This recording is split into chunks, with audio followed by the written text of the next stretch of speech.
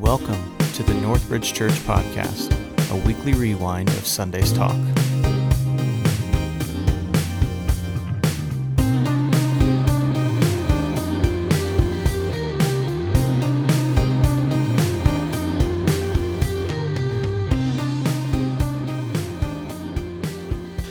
Thanks, Doug, for leading us in this season, in this time, and thank you for playing behind my prayer. I appreciate that a great deal. We have talked about school, and one of the things I just want to remind you about that I'm really excited over, and that is our opportunity to just do some ministry and have some opportunities that are that really meet a need. And one of those is just for our kids to be able, especially our high school kids, to be able to connect with some of their friends, knowing that the way that the Springfield School District's working, there's a chance that some kids will never see their friends based on the letters of their last name. And so one of the things we're doing to just address those issues and address the issues of maybe parents trying to figure out what to do with their kids and where to keep them in a safe environment.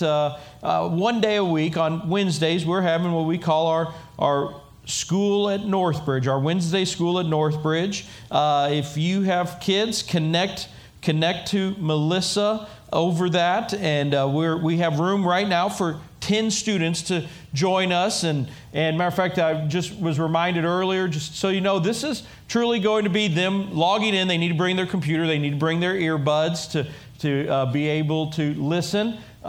This is not going to be just an extended youth activity where we're playing games and running around the church and running around our property or anything like this. No, they need to be engaged and logged in and watching their classes and connecting so that school is happening. Right now we have capacity for 10. We're basically making it, starting out small so that we understand what we're doing and figure that out. And our hope is that if that's meeting a need, we can grow that larger by moving that classroom into this room on Wednesdays. And we're open to that, but we first want to make sure we know what we're doing before we bite off more than we can chew. So be aware of that. Be thinking about that as that starts up this week. Also, too, one of the things that I want you to be aware of is our GIC weekend. That stands for our Global Impact Conference. It's a chance that we get together. It's a time that we get together. We take time out of our schedule to connect every 2 years with missionaries from across the world. And this year we've invited missionaries from Asia, and we've invited missionaries from Africa, serving in Africa, South America, missionary family in the Mideast that is here right now, and they'll be headed back to their country of Tajikistan and working and serving there. We have missionaries who work by going and delivering toys to children in reservations and Indian reservations in the Southwest and even in the Northwest, and be bringing those people in. And here's my heart. I don't want to oversell something to you, because I realize that every time you hear the church say, this will change your life, and you hear that 25 times in a year, then you just tune us out, And truth be told, it was one of these GIC conferences the docs were at some 20 years ago, right? That they were at, and John heard a call to preach the gospel, and he heard a call to come into ministry. So, truth be told is there could be some big changes in some people's lives. We've had opportunity where some of our people are missionaries in other parts of the world now, and they were first impacted by meeting and hearing missionaries here. So, yeah, there are those opportunities, but I tell you what it does for me when I go and just spend a weekend with some of these missionaries and hear their stories and recognize that these are people just like me and you. One of the things it does is it really encourages me. Being in the faith game here in America, it can be discouraging. Every year it seems we slip a little further and a little further from the things of God. We become a little bit more irreligious every year. And golly, for pastors, talk about frustrating and discouraging. And then when I hear about countries like China, and when we're in our GIC, you won't hear me say the word China. You'll hear us use words, very broad words like Southeast Asia, right? But I can say China right now, and that China is a despotic country. It's a country that is heavy-handed and authoritarian, And for whatever reason, they are threatened by Christians. They are threatened by the church. And they put their thumb on the church hardcore. It is known that if you are a Christ follower, you will spend time in jail in China. And it's so encouraging when I understand and hear that there is such a great revival in China that right now the Chinese church is larger than the American church. That encourages me. It blows me away to think that God can do incredible works where people know that they will, when they say yes to King Jesus, they are probably signing their death sentence. I can't help but be encouraged by that kind of faith, and it impacts me when I hear about that kind of faith and when I'm challenged with that kind of faith. And you know, I just find myself being around these people encouraged. The second thing I find myself challenged, because one of the things we work very hard to make our GIC, where we try to get our missionaries that come and join us to just be there amongst us, talking to us and just getting connected to us. And one of the things we discover very quickly is these people are flesh and blood, just like you and I. They're not super saints. Many of them are that we've met in the past are farmers, or they're workers in their trade, their craft, and just, you know, going about doing their thing. A teacher, an educator, just doing their thing, and the Lord calls them to work in a foreign country, and so they go. And they're people just like you and I. They're not super saints. They're not perfect. They're not just one level below Jesus. And they have fears and they have frustrations just like you and I do. They have struggles just like you and I do. And you know, it challenges me when I hear that, because I sit back and go, if that person who is broken can respond to King Jesus in that capacity, what's my excuse? What's my excuse? You know, and so I would just say to you, we'll have, just keeping it very simple, we'll have 3 very distinct opportunities on the weekend of October 2 through 4. On October 2, which is a Friday night, we normally are used to having a dinner. We're not going to do a dinner, so come having eaten already, okay? We're planning our event at 7 o'clock. Join us at 7. We'll have 3 breakout sessions where missionaries will be divided, will be in different parts of our facility, and you will have a chance to just hear their story for 30 minutes. And you'll have that opportunity to do that 3 times. 3 30-minute sessions where you'll go sit down with a missionary and just hear from them, and they'll tell you about what life is like in their world and what they are doing. It'll be a great time. It'll be a challenge time. There'll be something for our kids, and there'll be a nursery available for us as well. So you'll want to be a part of that. And then on Saturday, we'll gather again at 7 o'clock here, in which we've heard about their ministries, but we haven't necessarily heard from them personally. And during that time, we will just have a prayer time for our missionaries, where we're not praying for their people, we're not praying for their ministries, we're not praying for their causes, but we're just saying, what's going on in your life, and how can we pray for you? Every year I will get feedback from our missionaries where they will tell us, there'll be 1 or 2 that will say, you know what, that event, that experience possibly saved my ministry because I was on burnout, and there was one 4 years ago that shared with me a couple of months after the fact, said, you know, I had my resignation letter written and I was going to submit it to the International Mission Board, the IMB. I was going to submit it this season. I was not going back.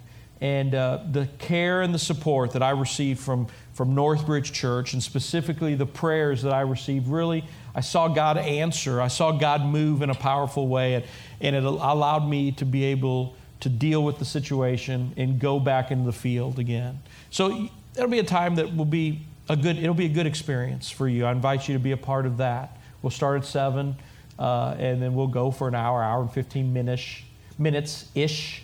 So you want to be a part of that. And then, of course, on Sunday, we'll come back together during our normal time here on Sunday morning. We'll worship together. We'll be challenged, and specifically, I'll be asking for your feedback. I'll be asking you if we commit every 2 years to praying for missionaries, to giving to our Going Global fund that goes towards mission causes across the world. And we challenge ourselves and ask the question, how are we to go? How are we to go in the world around us? And going might look very different this year than it ever has before. It might not be us taking a short-term mission trip to another country for 2 weeks or going to another state for a week. It might be figuring out as we are going throughout our work day, as we are going throughout our normal life, how do we engage and be people who will stand in the gap for those who can't or won't? And we'll challenge ourselves, and I'll ask for your feedback about those areas, and we'll celebrate our time together on that Sunday. So I invite you to be a part of one of those events. I invite you to be a part of all of those events. It would be something powerful for you, okay? I want you to be aware of that. Now, I invite you to turn to Philippians chapter 4. We're going to read chapter 4, verses 1 through 13. We're going to read it through all the way sitting down. We're not going to stand. Sometimes we have the tradition of standing in honor of God's Word, but I'm asking you to sit down because I'm asking you to maybe have a pen in your hand, or if you don't have a pen in your hand, have a mental pen in your brain. And you're going to be scouring this passage with me as you're looking for a verse that might very specifically apply to something you've dealt with this past week, or a verse that could potentially be something that you know that what you're headed into this coming week. It might be a verse that will speak into that thing that you'll be dealing with this week. So be thinking and kind of just scouring this passage as I read it, saying, what is a passage here? What is some words that God might have for me? Paul writes under the inspiration of the Holy Spirit, "Therefore, my brothers, whom I love and long for, my joy and crown, stand firm thus in the Lord, my beloved.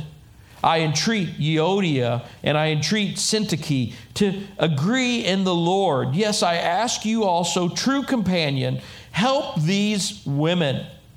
Help these women. Men, insert your own joke here at that point. Paul continues to write, "Who have labored side by side with me in the gospel, together with Clement and the rest of my fellow workers whose names are in the book of life." Verse 4, "Rejoice in the Lord always. Again, I will say it, rejoice. Let your reasonableness be known to everyone. The Lord is at hand. Do not be anxious about anything, but in everything by prayer and supplication with thanksgiving, let your requests be made known to God. And the peace of God, which surpasses all understanding, will guard your hearts and your minds in Christ Jesus. Finally, brothers, whatever is true, whatever is honorable, whatever is just, whatever is pure, whatever is lovely, whatever is commendable, if there is any excellence, if there is anything worthy of praise, think about these things. What you have learned and received and heard and seen in me, practice these things, and the God of peace will be with you. I rejoice in the Lord greatly that now at length you have revived your concern for me. You were indeed concerned for me, but you had no opportunity. Not that I'm speaking of being in need, for I have learned in whatever situation I am to be content. I know how to be brought low, and I know how to abound. In any and every circumstance, I have learned the secret of facing plenty and hunger, abundance and need. I can do all things through Him who strengthens me, the Scripture says. So, I ask you, do you have your verse? Is there a verse that stood out to you? Is there a verse that comes to mind? Is there a verse that you find yourself needing to circle? Because perhaps you need to take that and you need to either, if you have YouVersion on your phone, you need to highlight it so you can go back to that verse, because there will be seasons potentially this week where you're going to be dealing with something specifically, and this word, this passage, this verse is going to come to mind, and it's going to help you work through those traumas, work through those difficulties in a way far better than just your own wisdom, just your own understanding, and just your own reasoning. If you don't have a word, then I would implore you that tonight to go back, open up your copy of Scripture, whether it's a hard copy like this Bible, or you have a YouVersion or some online version. Go to your Scripture online and look at this passage again with the glasses on, the spectacles on, of you saying, God, would you speak into this passage and make it apply? Help me to apply this to my life life today and find a verse that you can take this week because no doubt there will be opportunity and there will be occasion for you to put God's Word, allow God's Word to speak into your life. Okay? So now what I want to do is I want to preach through this passage. And here it's 11:06 according to the watch. My goal is, and I accomplished it in the first hour. I believe I can accomplish it in the second hour. I will preach the fastest message you've ever heard me preach. Okay? We're going to work through systematically verses 1 through 13 here quickly. So let's start off. And first of all, verse 1, we see Paul saying, "Therefore, my brothers," or in some translations, "my brothers and sisters." Well, one of the things, if you've been around here for a while, you know that when I interpret Scripture, when I stop very quickly when I see the word "therefore," because I've been trained that whenever there's a "therefore" written down, you need to ask the question, what's it? Therefore, thank you very much. That's absolutely right. What's it there for? So what we see is in the first 3 chapters of Philippians, Paul is saying, hey, I have joy, I have hope, I have peace. Those are mine in Christ. Even though I am in prison, I'm shackled, I'm chained, and I know that very shortly I will put my head down on an executioner's block and it will be separated. My head will be removed from my body via an executioner's sword or axe, and that's okay. I still have joy in Christ. Therefore, do these things. What Paul is saying is because of the joy and the hope and the peace that we have in Christ, we can live life differently. We can approach life's problems differently than you can apart from Christ. And so we see the therefore being there for the reason. He's summing up how the gospel impacts not just your spiritual life, not just your theological life, not just what you do on Sundays. You see, there's people that believe that when you say yes to King Jesus, it should only impact what happens on Sunday morning. There are elements in our community that say you can believe what you want to believe. That's fine. No one's telling you what to believe about things in society or social issues, just so long as you keep them in the church. So long as you believe those things on Sunday morning and you keep them in the 4 walls, we're fine. But don't you dare bring your faith out into the workplace. Don't you dare bring your faith out into how you vote. Don't you dare bring your faith out into civic organizations or into, by all means, public schools. Don't you dare do that. Because if you do that, you're stepping over a bounds. And Paul would say just the opposite. He would say, because the gospel is in our lives, it impacts not just where we're going to reside one day in eternity, but it impacts every action we take. It impacts every thought that we make. It impacts every word that we say. It impacts every deed that we do.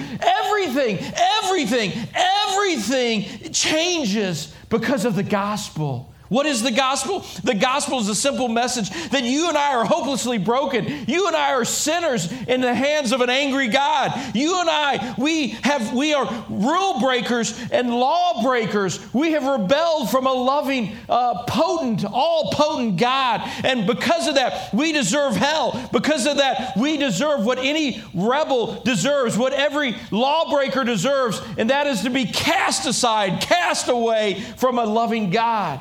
But the gospel declares that God is justice and God is love. And because of that, He provides a way out. He provided His Son, Jesus Christ, to come to this earth, live on this earth, die on this earth, on the cross, a broken man, bloodied and beaten and scorned by all. He was put in a tomb. He was laid in a tomb that He couldn't even pay for Himself. Dead. And the scripture records that 3 days later comes crashing out of that tomb with all power and all authority in His hand.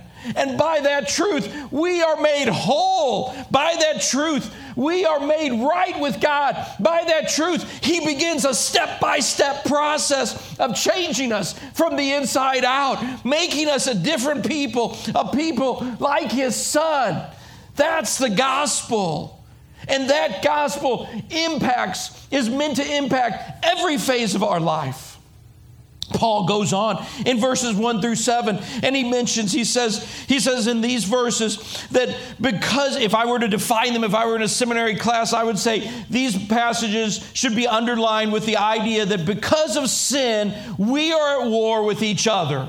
Because of sin, we are at war with ourselves. Because of sin, we are at war with life circumstances in our life. And he goes on and he enumerates it. In verses 2 and 3, what does he talk about? He brings two women up. Under the guise of the Holy Spirit, he names two women. He outs two women in the church of Philippi who are at war with one another. They're fighting with each other. I don't know what they were fighting about, but it was bad enough for Paul to have to mention it, to the point of where 2,000 years later, we're still talking about this church fight. Some of you have come from different churches and you've been around church battles about color of carpet or color of curtains or what kind of coffee gets used, or do we give our money to this mission cause or that mission cause. You've been in some church fights, but I don't think you've been in a church fight that was so big and so bold that 2,000 years later people are going to still be talking about it. So in that regard, I guess you can be encouraged, right?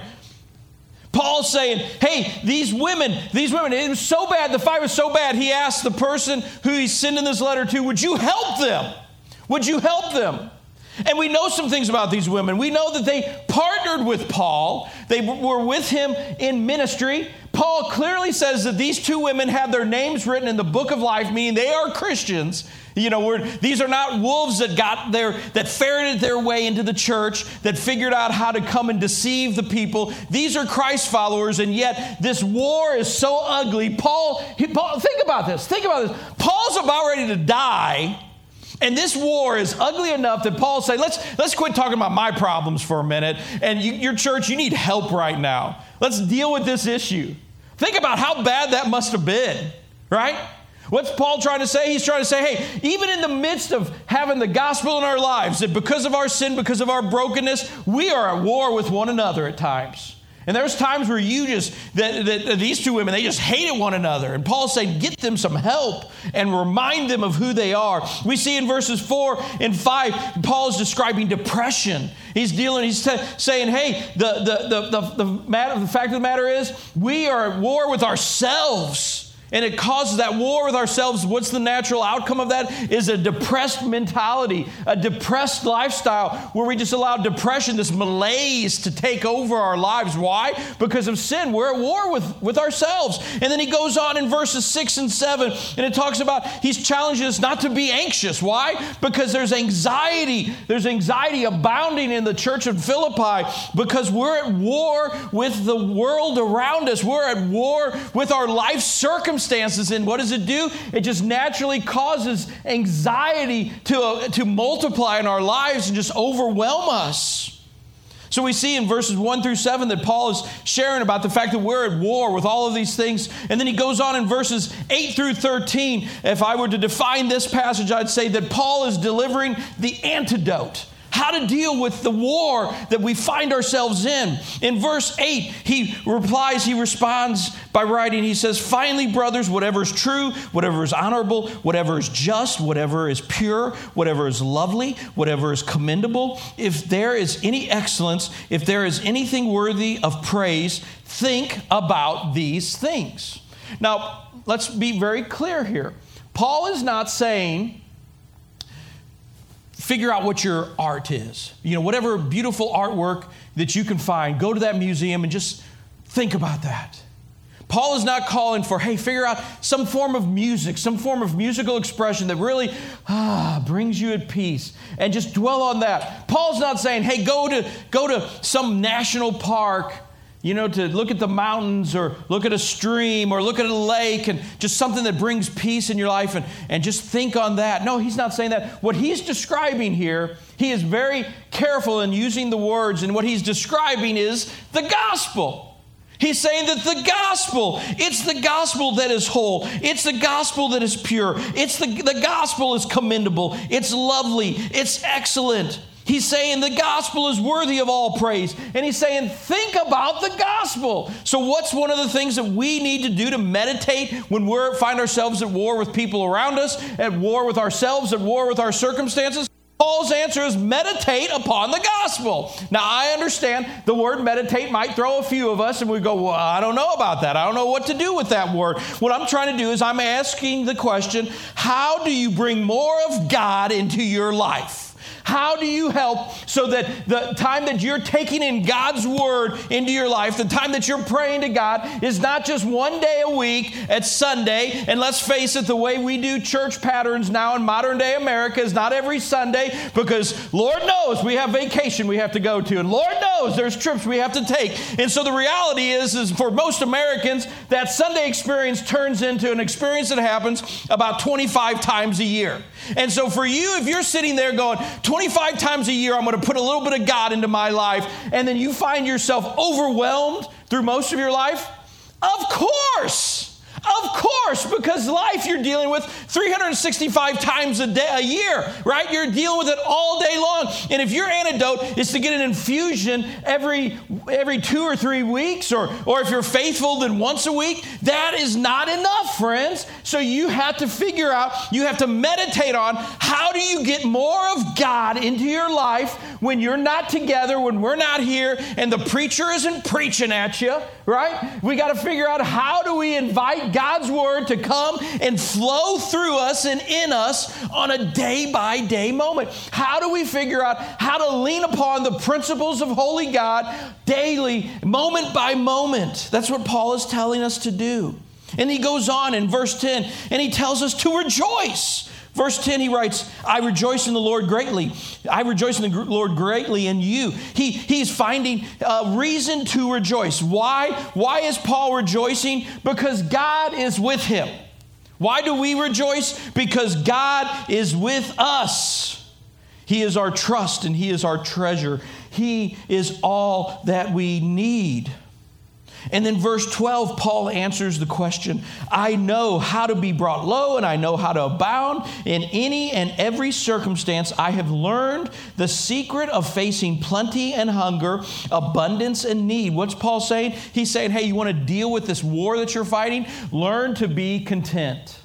Learn to be content. Why? Because God is enough. God is enough in whatever circumstance you are. You see, that is radical to us, because for many of us, we think in order to have enough, we need more money. How much money is enough? Well, more. We need bigger homes. If I had 1,000 square foot additional in my house, that would be enough. We need more experiences. If I had one more vacation, if I could go to one more exotic locale, that would be enough. But Paul is saying, no, things and treasures and materials and power and people's respect and love for you, those things are not what you need. You need God. And then you will be content. Why?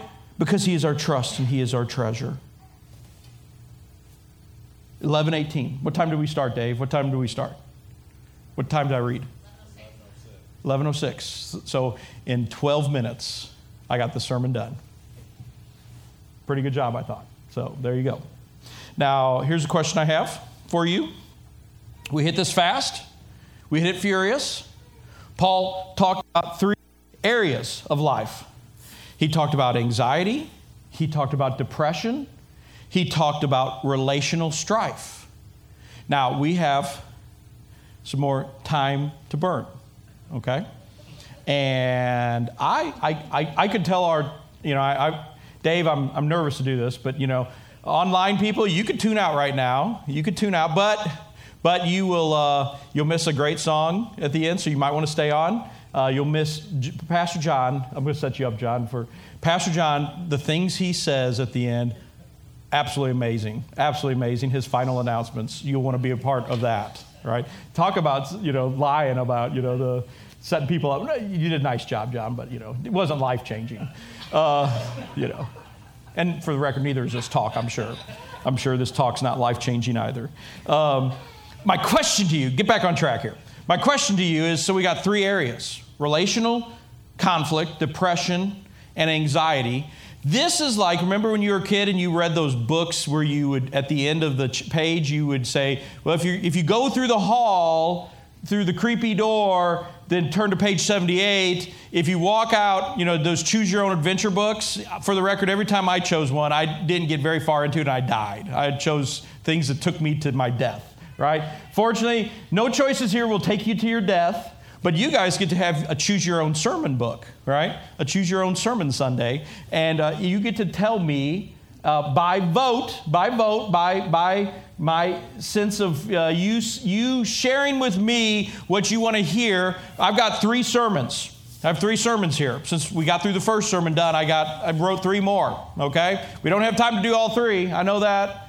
So my question is, do you want to hear, do you want to talk more about relational conflict? Do you want to talk more about depression or anxiety? So just by a show of hands or just say, hey, me, that's me, or, hey, I want to talk about that. I need to know what your thoughts are, and I can't know if you're just staring at me, okay? So with that in mind, who here would say, let's talk more about relational conflict?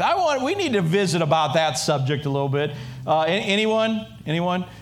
There was a couple in first hour. What that tells me, John, is we need to hit this subject like right before Thanksgiving. And then every hand will go up and be like, yeah, I'm going to go see that uncle I don't want to see. Let's talk about that then. But no one today. Okay, fine. What about depression? Anyone saying, hey, depression, that's an issue, let's deal with that? Anyone? Okay, I see a couple of hands. There's a couple of hands, depression. Okay, what about anxiety? Any hands for... Far more for anxiety than depression. You were like the first hour people. The first hour people wanted me to talk on anxiety, that's a nice phrase. I don't know that you want me to talk about it, but you were forced to choose something, so you chose anxiety, right? So let's go right into that, and let's hit it very quickly. In verse 6, Paul is writing, and he says, finally, brothers, that's in verse 8. Verse 6, he says, do not be what? Help me. Anxious. Do not be anxious about anything, but in everything, by prayer and supplication with thanksgiving, let your request be known to God. Friends, this time that I'm sharing, I hope, my prayer is that you don't experience me as being condescending or judgmental or rude or mean-spirited, okay? What I want to do is I want to approach this subject honestly, though, where we're at. And so if you experience any of those things, please let me know, because I don't mean to come across this way at all. I don't mean to come across that way at all. I'm just trying to be honest. And those of you who know me know that I have honesty in spades, sometimes too much honesty. Reality is this: we are stressed out. Our community is stressed out. And here's how I know that. I know that statistically, I have not looked at any of your medical records, right? I don't know that. But statistically, probably about 60% of us are taking anxiety medications. And can I just say this? And hear me, I'm not saying you're a bad person. I'm not saying this. But I'm saying this. That's not right. It's not right.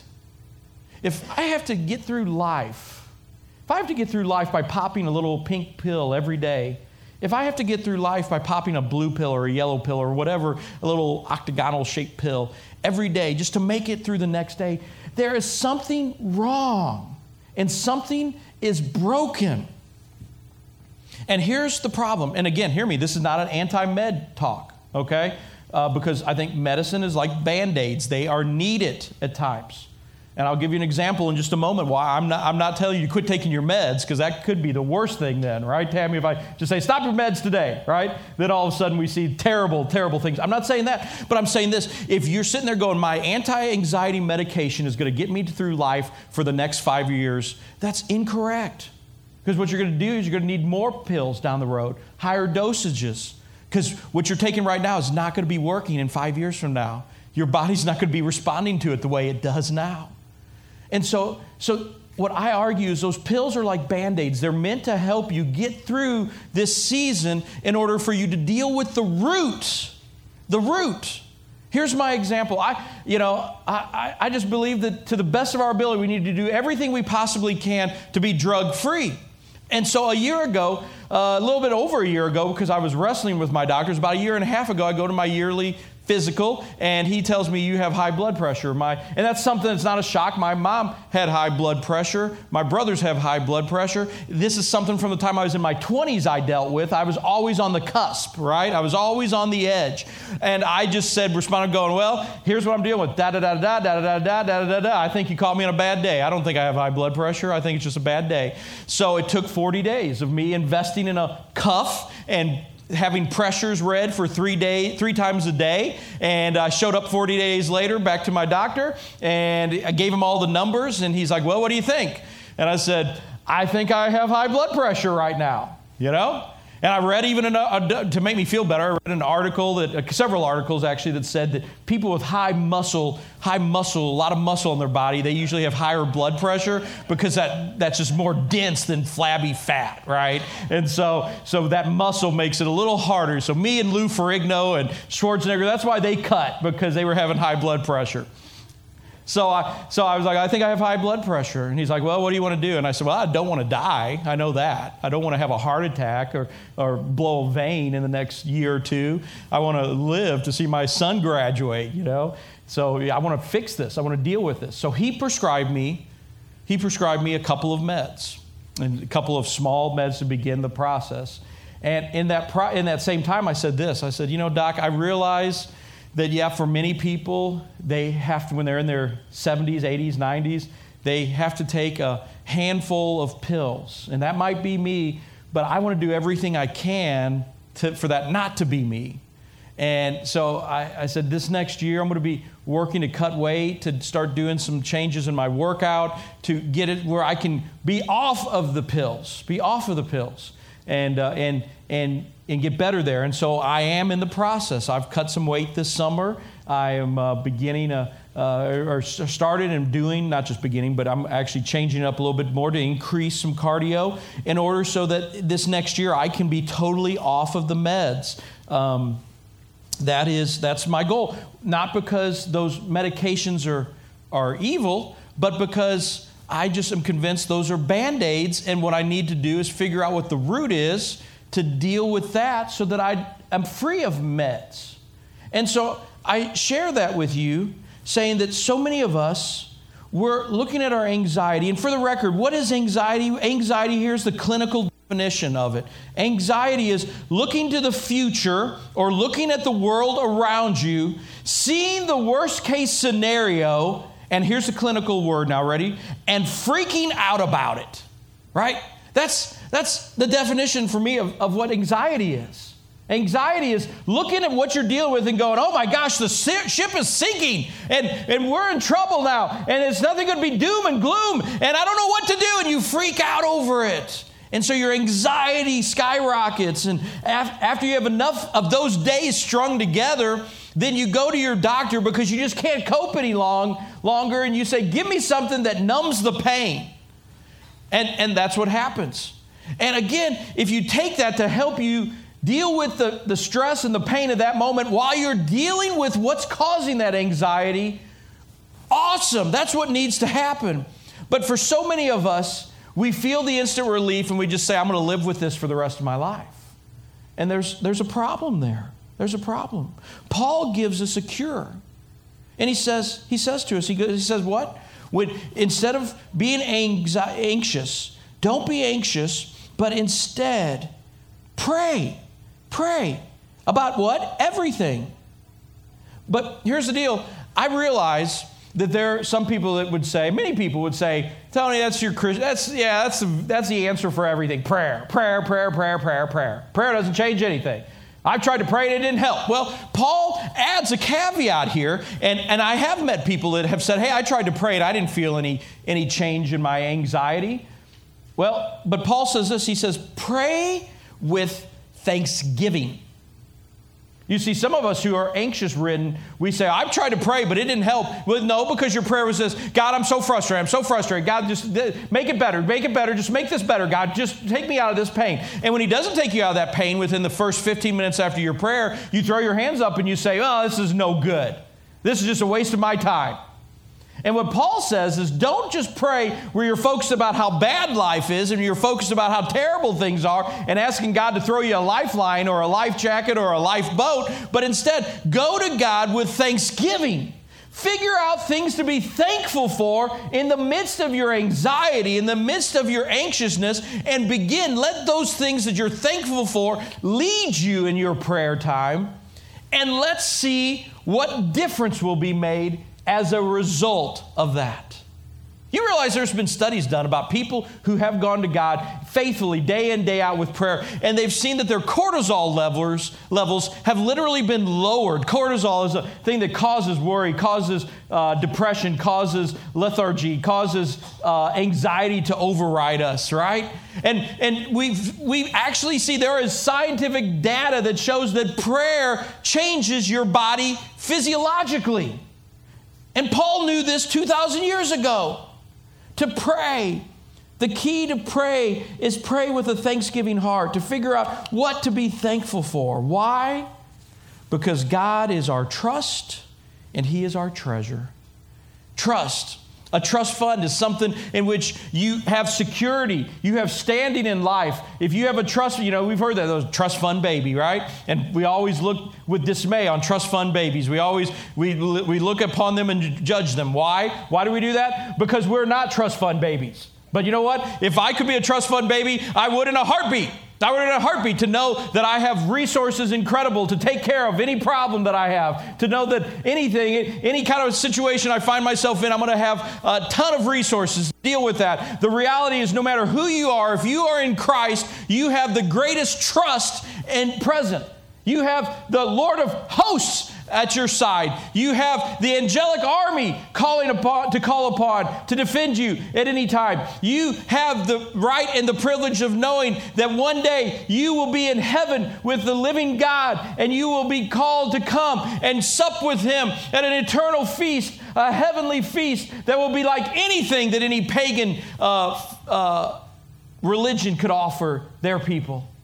I'm telling you, you have an incredible trust. And so you stop with the anxiety, because God is your trust and He is your treasure. All the resources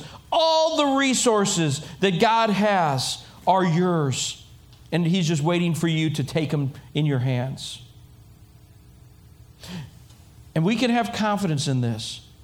And we can have confidence in where we are at today. No matter what, you might be a person that you're popping all sorts of pills because of your anxiety. I want you to still take heart and not feel like you're less than because you find yourself in that role. Rather, take heart because Paul knew something. You see, we discover the last several verses, we discover some things about the Philippian church. We figured out that Paul deeply loves these people because one of the reasons was because they supported Paul. They were generous with Paul. They shared their resources with him when no one else would.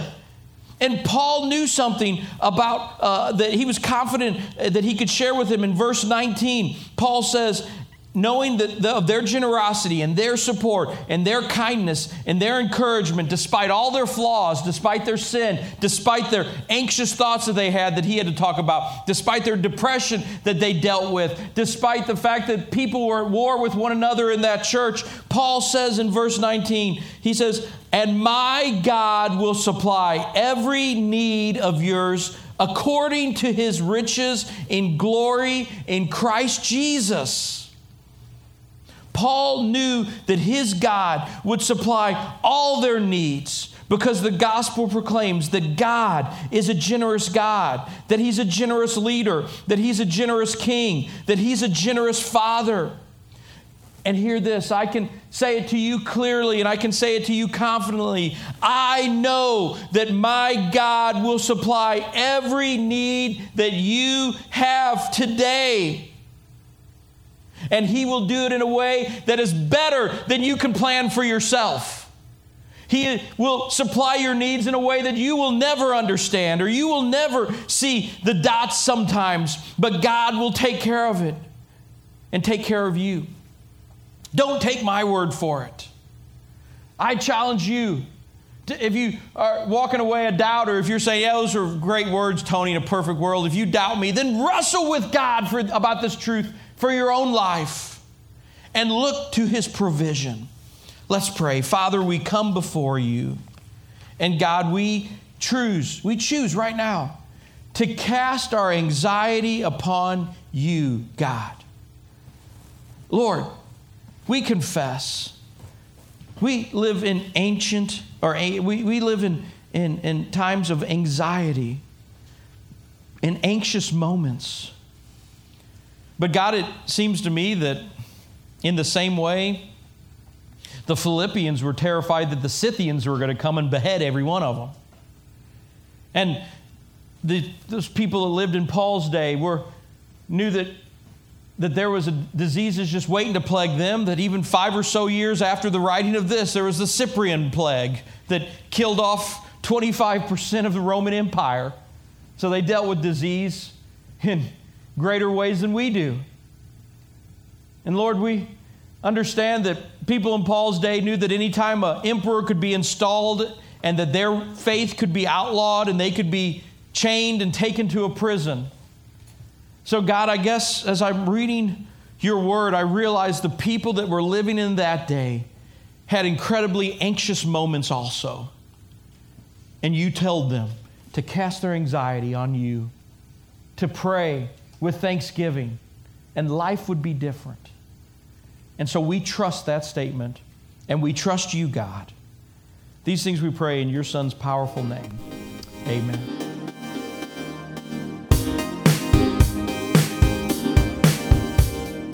Thank you for listening to the Northbridge Church podcast. If you'd like more information about Northbridge Church, you can find us online at mynorthbridge.org.